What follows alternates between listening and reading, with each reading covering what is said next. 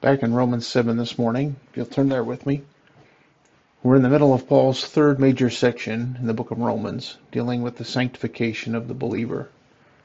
The first two sections dealt with how sinners are justified, how sinners are declared to be righteous before a holy God. But as we came to chapter 6, Paul started to talk about how a person who has believed in the gospel of Jesus Christ, who has been justified before God, how is that person to live now as a child of God? Starting in chapter 6, we entered into this what now portion of Paul's letter. Now that we are saved, what now?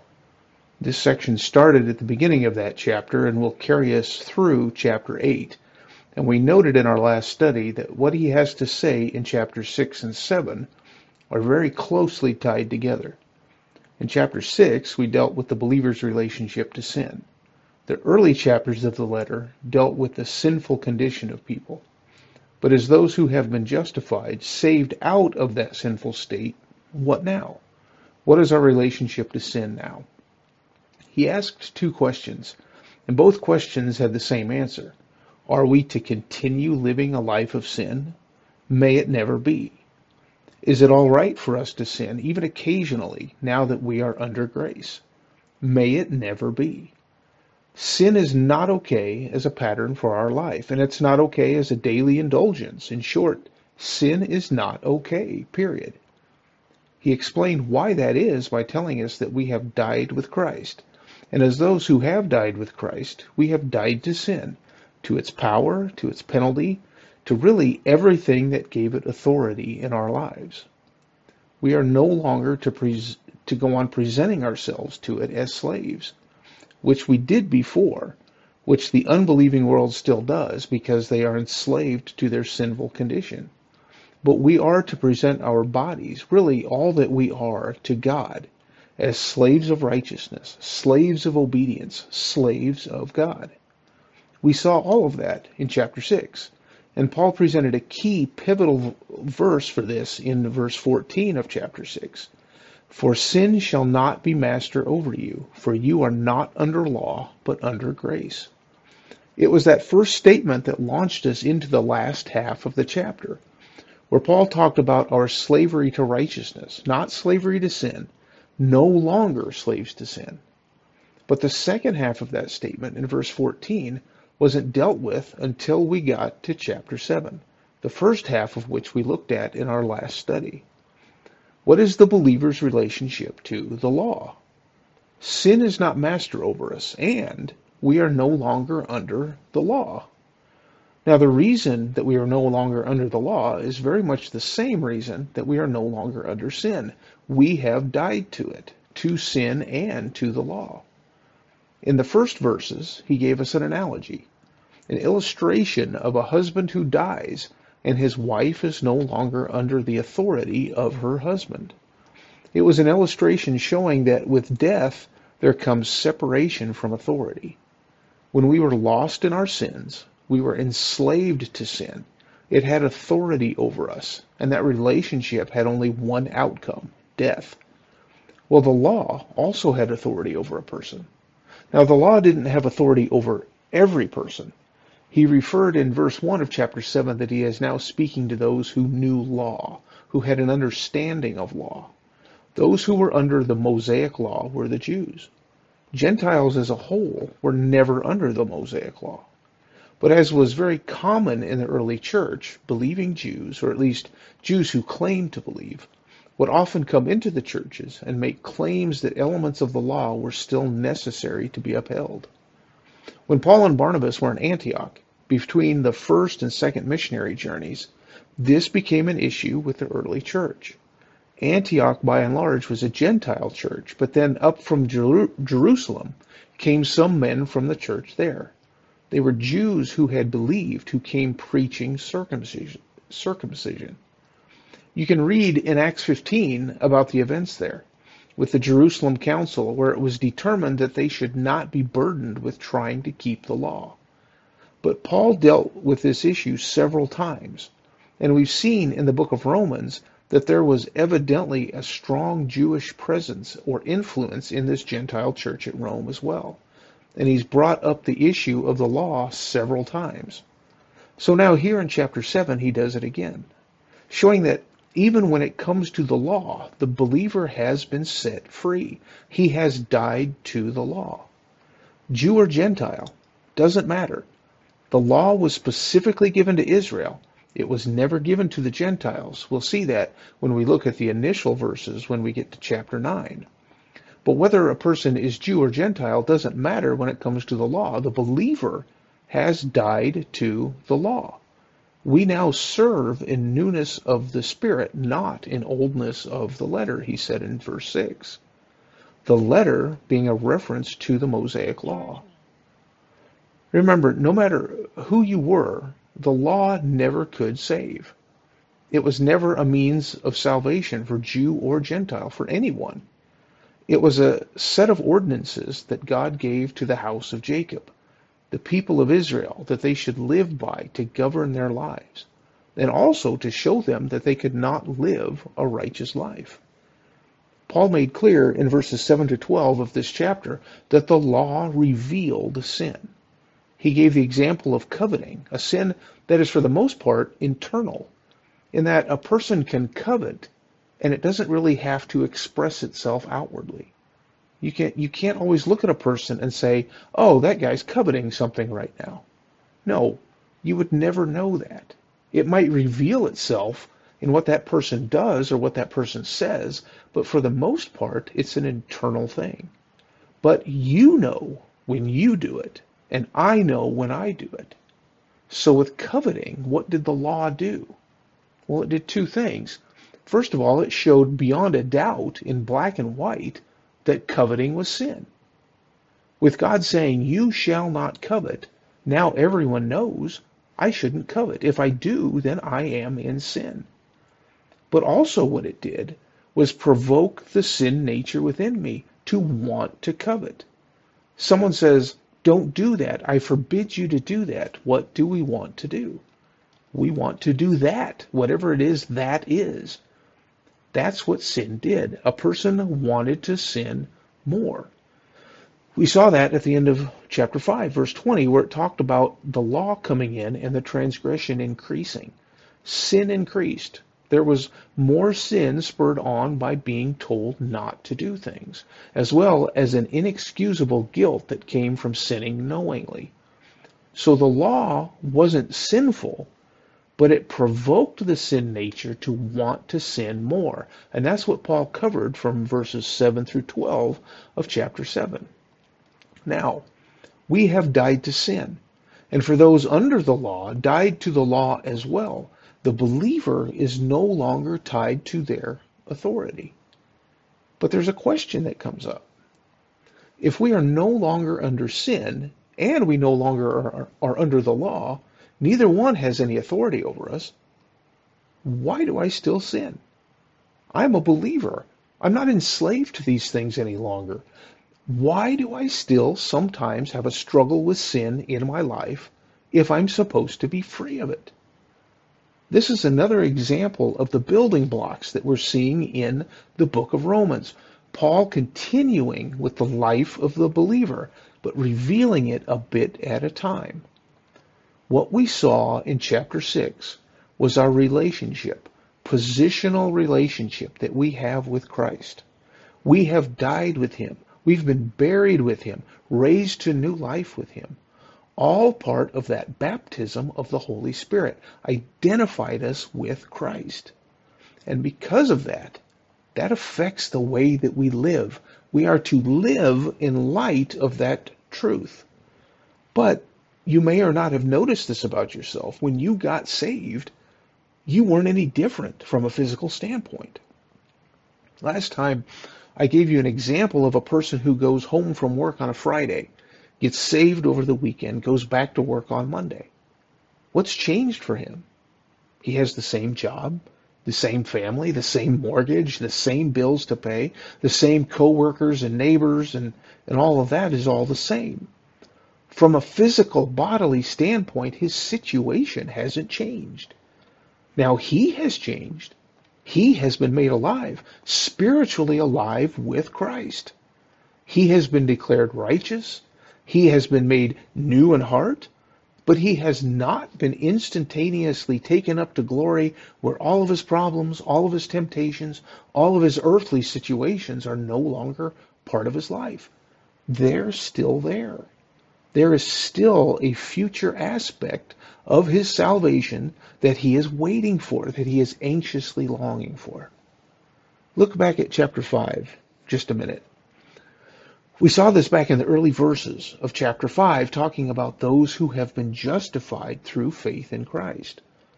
He said in verse 1 of chapter 5, "Therefore, having been justified by faith, we have peace with God through our Lord Jesus Christ." Remember, that's peace in the sense that we are now on God's side. We are no longer in animosity with him, which we were before we were saved. We were his enemies. But now we have peace with him through our Lord Jesus Christ, through whom also we have obtained our introduction by faith into this grace in which we stand, and we exult in hope of the glory of God. The last phrase right there in verse 2, this is the hope that we have, looking forward to when we will one day be glorified along with Jesus Christ. When this body of sin that we now live in, along with its corruption and sicknesses, will one day all be gone, as our bodies, like our hearts, have been changed, will be changed and made new. That is yet future. That is what we are looking forward to someday. But what about now? Well, he says in verse 3, "And not only this, but we also exult in our tribulations, knowing that tribulation brings about perseverance, and perseverance proven character, and proven character hope. And hope does not disappoint, because the love of God has been poured out within our hearts through the Holy Spirit who is given to us." We exult in the hope of what's to come, but now we have tribulations. We go through trials and tribulations here in this life. Now, physical situation hasn't changed for us.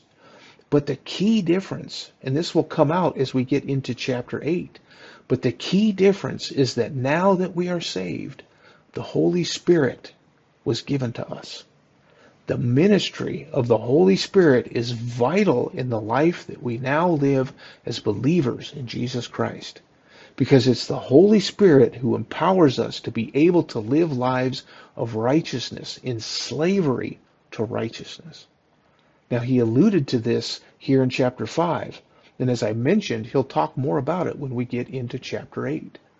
But here in the middle of chapter 7, we haven't reached that next building block just yet. In the middle of chapter 7, Paul is going to show the general situation that plagues believers, as he talks about the difficulty that we sometimes have with sin in our lives. We are no longer slaves to sin, but we still sin, and sometimes it seems as though that slavery is still there. Why is that? How can that be? That's what he's going to present from verse 13 on to the end of the chapter. Now, if you're familiar with this portion of Scripture, you're probably aware that there are two major views on what Paul is saying here, and I've already tipped my hand as to what view I take on this. But the views have to do with whom Paul is referring to here. He takes a position in this section of his own struggle with sin, uses himself as the example. And the question is he talking about his current struggle as a believer, or is he talking about the struggle that he had as an unbeliever? Is Paul talking about a saved or unsaved person when he talks about this struggle with sin? And I'll just say both views have certain strengths, they have things in their favor, and they both have certain weaknesses or problem areas. I believe that Paul is talking about a believer's struggle with sin. And the reason why I think that is because I believe that view fits the pattern of Paul's letter overall better, as well as some of the things that he has detailed so far in the letter. And as we go through this, I'll bring some of those things out. Now, I don't want to speak for those who hold to the other view, but I do know that some of the problem areas, which I believe are valid concerns, have to do with a couple of different areas, because they are some areas with which I've struggled as I've studied through this. First area is that the language used throughout indicates that this person is still in bondage, which Paul has just finished saying we've been freed from. In verse 14, he says, I am sold into bondage to sin. In verse 17, sin indwells me. In verse 21, evil is present in me. Verse 23, a prisoner of the law of sin. And then he asks the question in verse 24, who will set me free from the body of this death? Those statements alone can be somewhat difficult to reconcile with what he said in chapter 6, as well as the first part of chapter 7, that we have died with Christ and are free from sin and the law. The second area that comes up as a problem area is that Paul continues on with his language of having a relationship to the law. And therefore, it brings up the question of how could a person whom he has just said is freed from the law, Jew and Gentile alike, how could that person be worried about his relationship to the law? In verse 14, he says the law is spiritual. Verse 16, he says, I agree with the law, confessing that the law is good. Verse 22, he says, joyfully concur with the law of God. Verse 25 says, with my mind I am serving the law of God. So he's still making references to the law, even though he has just said that we have died to the law. So with those two things, at least in my mind, and I'm not claiming that's a complete list of the differences, but those are a couple of areas that have given me pause in this section. However, as I said before, even in light of those difficulties, I believe that there is a stronger case to be made for Paul to be talking about a believer here, and that those difficulties can be overcome, and we'll see why as we go through here. Okay, so last time we left off with verse 12. So look with me now at verse 13 of Romans chapter 7. He says, therefore, did that which is good become a cause of death for me?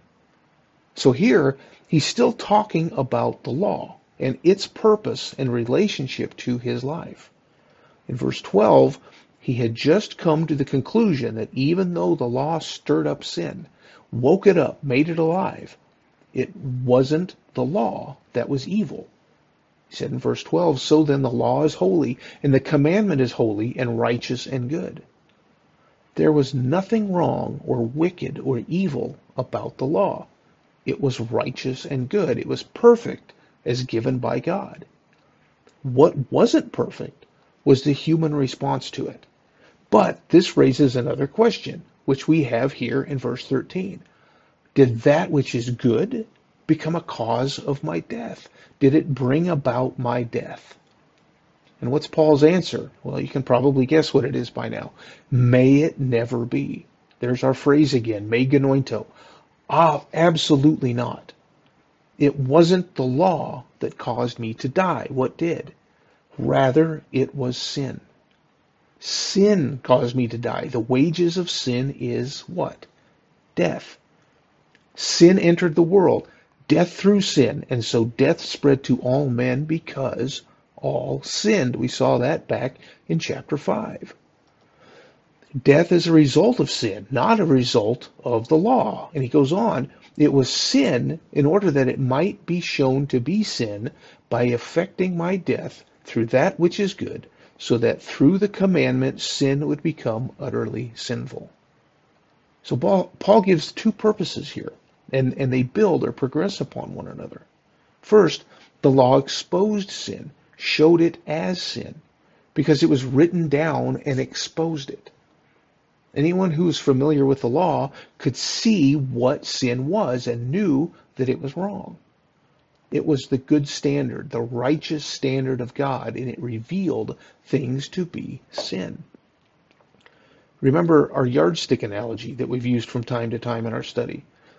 You're holding on to a whole bunch of short little strings in one hand.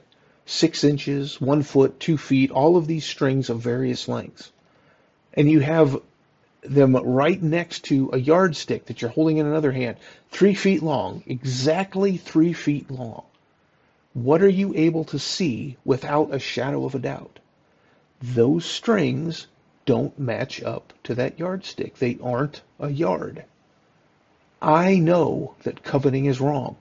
The good standard of God told me, thou shalt not covet. So, beyond a doubt, coveting is sin. My guilt that resulted in my condemnation and death was clearly revealed. But also, it goes further here as well. It progresses beyond that. He says, so that through the commandment, sin would become utterly sinful. Not only does it show that something doesn't measure up, but it shows it to be completely inadequate. It is not and never will be righteous.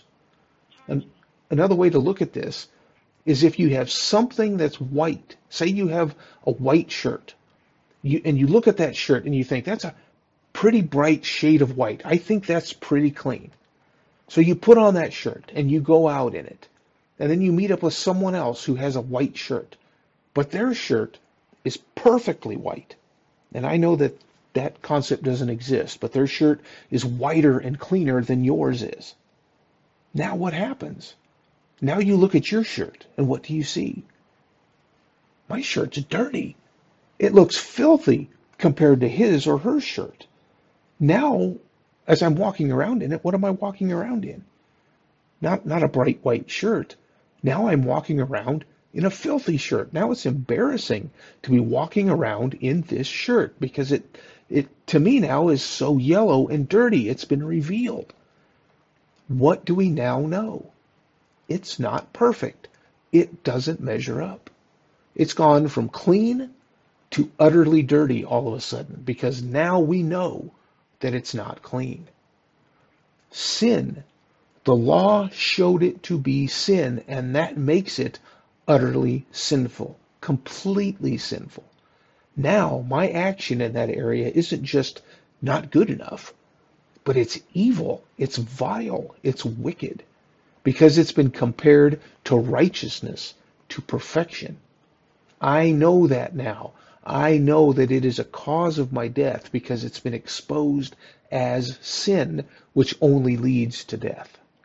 So his point here in verse 13, the law is that perfectly white shirt that the other guy was wearing. It shows that there's no comparison. It was good, and in its goodness, its righteousness, it revealed that my life was no good. It was sinful. It's my filthy shirt. Okay, so now we come to verse 14. Now Paul is going to talk about this conflict that we have, the conflict between what is good and what is evil, between that which is spiritual and that which is of flesh. Now I want you to note something here, which ties in with the discussion from earlier about whether he's talking about his life before he was saved or after he was saved. Look at some of the phrases here in this section. Verse 14, he says, I am of flesh. Verse 15, what I am doing, I am not practicing, I am doing. You see, on down through this section, he's speaking in the present tense. This is what I am doing. What was he doing in the previous section when talking about his relationship to the law? Verse 7, he said, I would not have come to know. Verse 8, produced in me. Verse 9, I was alive, sin became alive, I died. In the last section, when he was talking about his relationship to the law, before he was saved, before he died to it, it was all in the past tense. That was then. This is now. So here, now, he moves into the present tense. And that again is an indicator that he's now talking about what is true now, what is true in the life of the believer. I know that those who say that he's talking about an unbeliever here say that he's just using a figure of speech or a literary device to put himself back in that situation, to speak as if he's back in that old condition of unbelief. But the question remains, why didn't he do that in the last section as well? Why change the tense now when in the previous section he was talking about what was true in the past as well? Now, I'm not going to say that that in and of itself is enough to make the argument, But again, I think that's just another indicator that the flow of his discussion is much better suited to realize that he's now talking about his life after he's been justified. He's talking about the life of the believer, not the unbeliever here. He's moving on in the present tense to talk about his life now. Okay, so what does he say here? Look with me at verse 14. For we know that the law is spiritual, but I am of flesh, sold into bondage to sin. So here he's making a distinction. He's broadening the chasm of what we've been seeing between the law, which was good, holy, and righteous, and what? The source of sin, me, the sinner. Where does my sin come from? It comes from me. It comes from within me. Throughout this section, he's personifying sin. He's giving it characteristics and actions. But you realize sin isn't a thing. It's not something you can hold on to, touch, see. What is it? It's the unrighteous actions and attitudes of people. So on the one hand, you have the law, which is good. Here he says spiritual, and we'll talk about that in just a minute. But the law wasn't just good, it was perfect. But the people who were tasked with keeping it were not. And why weren't they? Because they were sinners. They were of flesh. We talked about that phrase in our last study when we were in verse 5. While we were in the flesh. That's not a phrase that simply means we were in real bodies of flesh. No, because we still are in bodies of flesh. But it was a phrase meant to signify the control that the flesh had over us, the authority that it had as the descendants of Adam. That authority from Adam has been broken. We saw that back in chapter 5, that entire discussion on the differences between the two one-mans, Adam and Christ. In Adam, we had condemnation. Through Christ, there is justification. Verse 19 of Romans chapter 5 said, For as through the one man's disobedience the many were made sinners, even so through the obedience of the one the many will be made righteous. Through Christ, those who belong to him, there is freedom from that bondage to sin that came through Adam. And there is now righteousness. The ability to live a righteous life that we saw as we went through chapter 6 comes through our baptism into the death, burial, and resurrection of Christ, so that now we live with him. That is our spiritual baptism that we talked about. There is that entire concept of being taken from the realm of Adam, which is that realm of being in the flesh, and now we live in the realm of spiritual life in Christ. So here in verse 14, we see that comparison. The law was something that was spiritual, but we are of flesh. So how could one ever respond to the law? Now I said earlier, this was one of those make or break verses, because Paul here says, I am of flesh, sold into bondage to sin. But Matt, we just said that we are free from that. We are no longer in the flesh, but of the Spirit now. So what gives? I'll tell you what gives, or at least how I see it giving here. Paul here is giving a general explanation for how this works. The contrast between the two realms or worlds being of the Spirit and being of the flesh. There is a sense that I am in flesh right now. I can grab my arm. I can pinch my skin. I am in a fleshly body. We talked earlier about being saved. What changes? Not my flesh. That doesn't change. If I get saved and I'm 50 pounds overweight and I have some debilitating disease, then guess what I am after I get up off my knees having put my faith in Christ for my salvation? I'm still 50 pounds overweight. I still have that debilitating disease. That hasn't changed. This flesh in which I live still has all the corruption in it that it had before. That part of my flesh is still there. It still isn't perfect. But what has changed? I am now spiritually alive. He said first off what? The law is spiritual. What was the law? It was the Word of God. It was part of that which God communicated to man, in this case, given to the nation of Israel. It was spiritually, divinely given to man. Some passages to note on this. We won't turn to these. But he says in Matthew 22, verse 43, he said to them, then how does David in the Spirit call him Lord, saying? And in the very next verse, he quotes from Psalm 110. But note what he says about David here.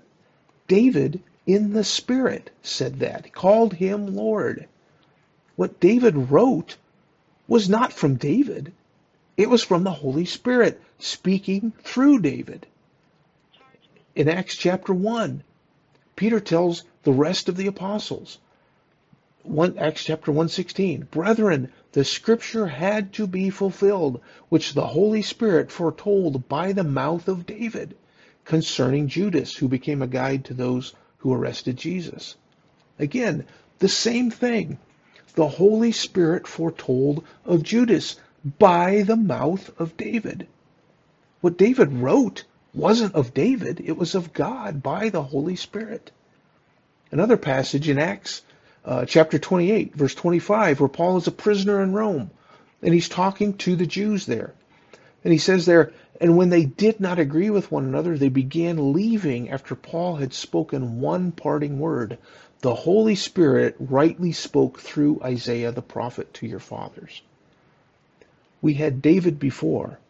Now we see the same with Isaiah. It was the Holy Spirit who spoke to them through Isaiah, not Isaiah's words, but the words of the Holy Spirit. Turn with me to one passage, over to 2 Peter chapter 1. Peter is talking about how the eyewitness accounts of his and the other apostles were right in line with what had been written by the prophets. They could see the Word of God in what the prophets wrote played out in front of them when Christ was with them. But look down at verse 20 of 2 Peter chapter 1. But know this first of all, that no prophecy of Scripture is a matter of one's own interpretation. For no prophecy was ever made by an act of human will, but men moved by the Holy Spirit spoke from God. All those things written and spoken by the prophets, the writings, the law, all of it, men moved by the Holy Spirit. It was all God-breathed. So back in Romans chapter 7, when Paul says the law was spiritual, it was breathed by God, it was given by God, perfect and complete. But the problem with it was what? I am the problem. The law was given to those of the flesh, those not spiritually alive. Now again, keep in mind here, building blocks. As a believer, I am spiritually alive, and I am indwelt by the Holy Spirit, and through Him I have been made spiritually alive. But just me, on my own, without the Spirit, I am no different than anyone else. And I believe that's Paul's contrast here. You have the law, which was spiritual, and people who are of flesh. Now again, earlier in verse 5, he said what? We were in the flesh. That was more than just being flesh and blood. It was under the authority of the flesh, still in Adam. Now, as believers, we are no longer in Adam, but we are still of flesh. Still fleshly, because we still are walking around in these bodies of flesh. Bodies that have the tendencies of sin and the corruption that was brought about by sin, that still have that sinful nature to them. So at the end of the verse, when he says sold into bondage to sin, he's talking about our flesh there as well. Our flesh still has that association to sin, that nature, that corruption. I am human, and I still have that fallen human nature of humanity that exists in my flesh, that makes my flesh weak. There is a weakness there. If you skip ahead just a bit, look at where he's going to go on to say in verse 3 of chapter 8. He says, for what the law could not do, weak as it was through the flesh, God did, sending his own Son in the likeness of sinful flesh. and as an offering for sin, he condemned sin in the flesh. The law, being perfect and holy, wasn't able to be kept. Why? Because of the weakness of the flesh. There was no spiritual enablement provided to be able to keep it. So God sent his Son and made a provision to take care of that, the details of which we'll talk about when we get to chapter 8. But what he's saying here in verse 14 of chapter 7 is that this is that initial conflict. On the one hand, we have the spiritual law. On the other, we have the corruption of the flesh. And now, as a believer, one who is no longer under the power of sin, one who is no longer under the authority of it, I now have been instructed to live my life as a slave of righteousness. So the question is, if I'm still in my physical body, and that hasn't changed, how can I do that? And that's what the conflict is here that Paul is about to present. With this chasm in mind, how is it possible to do that? So in the next verses, he brings that out. I am in this fallen body. I have not yet been made perfect in my physical body. That won't happen until I'm in glory. So I still experience sinful thoughts. I still have tendencies, habits that creep up from time to time. You know, there are people who claim that many of the sinful things that people engage in are physical, that they have genetic reasons or explanations, addictions, desires, things like that. I don't know if that's true or not. But even if it is, I'd say that that is not in conflict with what we're seeing here, but actually would go right along with it. The flesh is corrupt. There are things about our flesh that have been corrupted by sin, and we need to overcome those things. That's why Paul said in the last chapter, Romans 6:12 through 13, therefore, do not let sin reign in your mortal body so that you obey its lusts. And do not go on presenting the members of your body to sin as instruments of unrighteousness, but present yourselves to God as those alive from the dead, and your members as instruments of righteousness to God. You are free from sin. It doesn't mean that those lusts are no longer there, but it means that we are not to obey them any longer. We are to make our bodies do what? Serve God, present them as instruments of righteousness.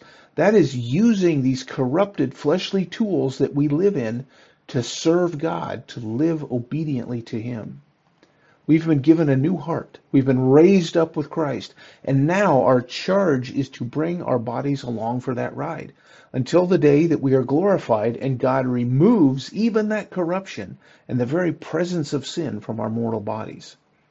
If there was no struggle, if we had been made new in every way, then the commands that Paul gave us in chapter 6 would be unnecessary. If our desires now as believers were for righteousness, were to obey God, and there were no tendencies or struggles for or lusts for anything sinful, then why would a believer ever sin again? I don't think that we would. That's going to be our state in glory. But clearly, there are situations where we still fail, where we still need to confess sins, where we still understand that we need to improve and put sin away from us. And it's that struggle that Paul is presenting here. Now, take a look with me at verse 15, and we'll see Paul go through this process, this conflict that the believer now has. Verse 15, for what I am doing, I do not understand, for I am not practicing what I would like to do, but I am doing the very thing I hate. So now he's talking about actions that he does. Now there are things that he's doing that he doesn't understand. The word for understand could also mean approve of, either of which really makes sense here. I think the idea is that he's in a quandary. Why do I do these things?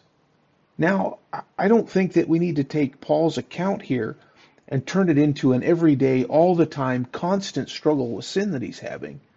That's again what some commentators I read would say was a reason why this shows him to be an unbeliever, that he's talking about his life as an unbeliever.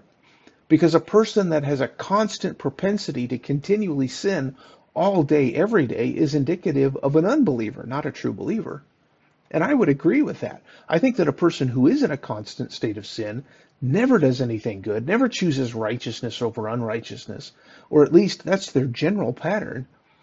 That person needs to examine their life, as that would be an indication that they never believed in the first place. But I don't think that's necessarily the picture that Paul's presenting here. He's simply talking about those times when he does sin, those times when it does seem like a struggle. I mean, that's the point that he's trying to make. Why do we sometimes struggle with sin? In those times, which I think we'd all admit come up on occasion, why do we do that? What is it about that sin that seems to take charge in those instances? Why do I submit to sin instead of to righteousness? What I am doing, I do not understand, for I am not practicing what I would like to do, but I am doing the very thing I hate. There is a clear conflict here. There is what he wants to do, what he knows is right to do, but then he does the exact opposite of that. Keep in mind, he's showing that he has a change in life, change in heart with this statement. Now again, when we look at the other side, the argument of the unbeliever, I think Paul has made it clear that this type of conflict doesn't really happen on that other side. Sure, when we were lost, we had a conscience, and our conscience told us what was right and wrong, but early on in the letter, in those initial chapters of Romans, Paul made it pretty clear in his description of our fallen state that doing those things is exactly where we wanted to be. We suppressed the truth in unrighteousness. We became futile in our speculations. Our foolish heart was darkened. We look at Ephesians chapter 2 several times in our study, where Paul told us that we lived in the lusts of our flesh, indulging in the desires of the flesh and the mind. That's where we lived, and it's where we wanted to live. So for Paul to present that now as a conflict in a life of an unbeliever, the unbeliever doing those things that he hates, hating doing those things, I don't believe that fits what Paul has already said. No, this is a person who has had their mind changed, transformed by the Holy Spirit. But the flesh still has those tendencies, still has a propensity to crave that sin, something that it used to indulge in regularly, something that it knows and understands, and quite frankly, it felt good to indulge in it. There is that remembrance of it, even though now the believer has a different mind, has had their heart changed about those things. He says, I am doing the very thing that I hate. This is a very telling statement here. The believer does what? Hates sin. We hate it. This is a key difference between a believer and an unbeliever. The unbeliever sins, and there is a desire for more. It whets the appetite. But a believer, when a believer sins, there is regret, there is remorse, which leads to confession of sin. As a believer in Jesus Christ, I now have a new mind towards sin. I don't want to do it. But sometimes that sin takes hold because I let it take hold, and that leads to the condition that Paul is talking about here. I don't always understand why it is that I do it, but I find myself doing it. Look at verse 16. But if I do the very thing I do not want to do, I agree with the law, confessing that the law is good. So now he brings his previous topic of the law back into it. Because remember, the law was good. There wasn't anything wrong with the law. But he's doing wrong things. He's sinning. But in his mind, he's now in agreement with what the law had always told him. He understands that what the law said was right, but yet he's still going against it. This doesn't indicate that we are still under the law. That's another reason why some want to say that this is an unbeliever. Believers have died to the law, so Paul must be referring back to his time before he was saved, when he was under the law. There's some truth there, but I don't think that's what he's saying. This is a continuation from his thought process from verse 14. The law is spiritual. It's divine. I now agree with what is divine, that which is from God. That's what I want to do. But when I sin, I am now doing what I don't want to do. How frustrating is that? I did it again. Why did I do it again? Why do I keep letting sin win? When we were in chapter 6, I mentioned going back and letting an old boss tell you what to do. Switching jobs, working for someone new now. But your old boss calls you up and asks you for something, and you do what it is that they want you to do. That doesn't make any sense, does it? But that's what giving into sin is like for us now. Obeying that old master, the master from which we've died, been separated from. And yet, when he calls, we find ourselves doing what he asks. It's what we're used to. It's the way we always used to do it. It's doing it for old time's sake. We know we work for a different boss now. We know he expects different things from us, and yet we keep responding to the texts that we get from our old boss. And that's just a picture of what is going on here. He goes on in verse 17. So now, no longer am I the one doing it, but sin which dwells in me. Now here we see Paul start to personify sin, which I mentioned earlier. It's like he's saying, I'm not doing it, sin is doing it.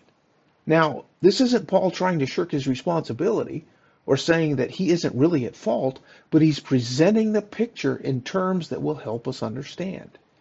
You have me who has been justified, set apart, died with Christ. As a believer, that's who I am. That now identifies me. But I also still have this body that hasn't yet been changed, that is still influenced, corrupted by sin. So that's what he means when he says, sin which dwells in me.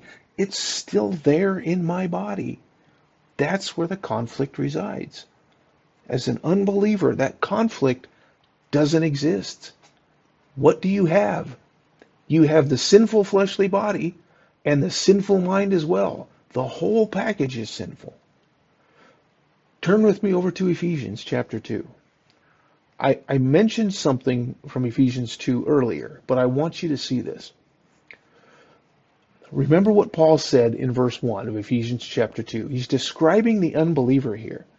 He says in verse 1 of Ephesians 2, and you were dead in your trespasses and sins, in which you formerly walked according to the course of this world, according to the prince of the power of the air, of the spirit that is now working in the sons of disobedience. Now, look at verse 3.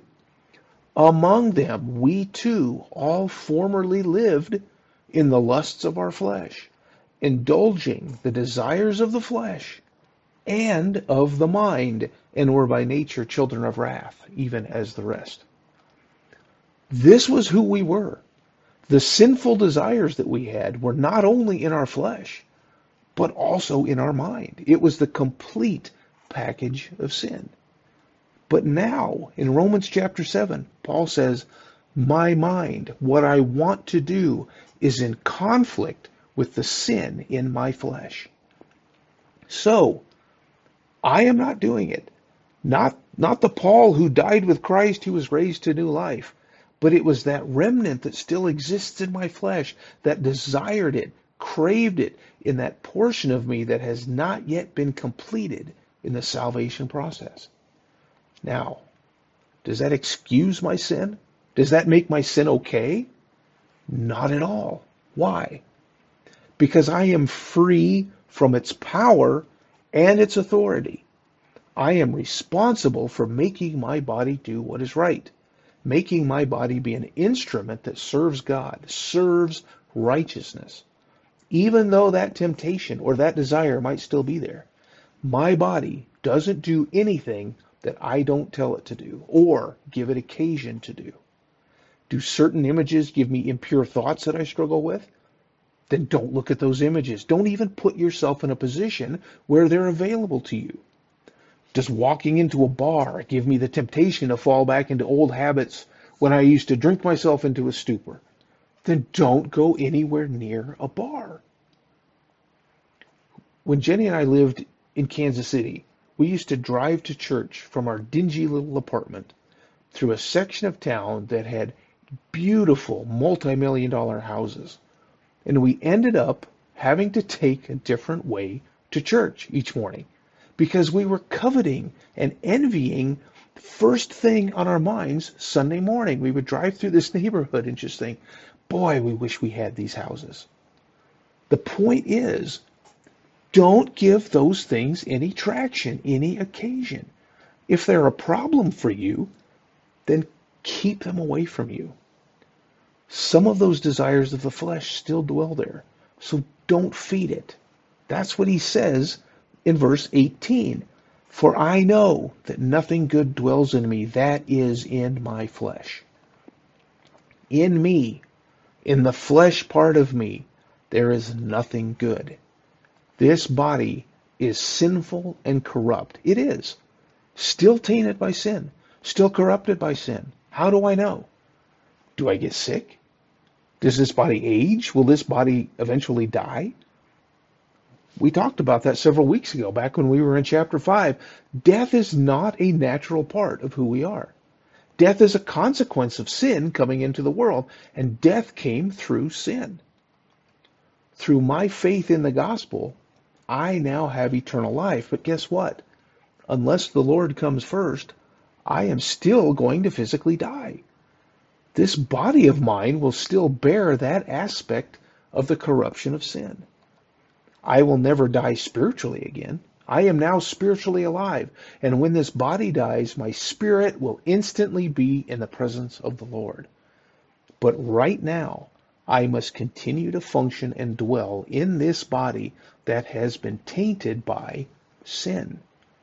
And that is what produces this conflict that we're seeing here in Romans chapter 7. He says at the end of the verse, for the willing is present in me, but the doing of the good is not.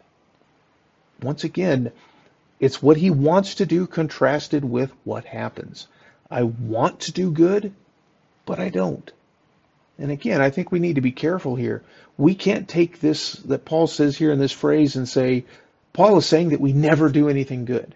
Or it's okay if we're continually in sin because Paul says that's just the way that it is. No, that's not the point. That's not what he's saying. The point is, it's a struggle. It's a struggle that we all go through, but it's one that we can overcome, and the true believer will overcome it. Question is how? Well, he'll get to that in chapter 8. We're in chapter 7. Paul is presenting the problem. When we get to chapter 8, we'll see that the Holy Spirit and his ministry within us is what provides the solution, the way in which we can overcome this struggle. If you are a believer in Jesus Christ, yes, you will still sin from time to time. But that is never something that a believer should ever be comfortable with or become complacent about. A believer hates the struggle with sin, hates the fact that we still sin, that we put ourselves under its authority from time to time and give into it. That's not why Christ died for us, not why he redeemed us, made us alive. He made us alive so that we will serve him in newness of life and continue the battle that we endure to overcome the sin that still fights for control within us.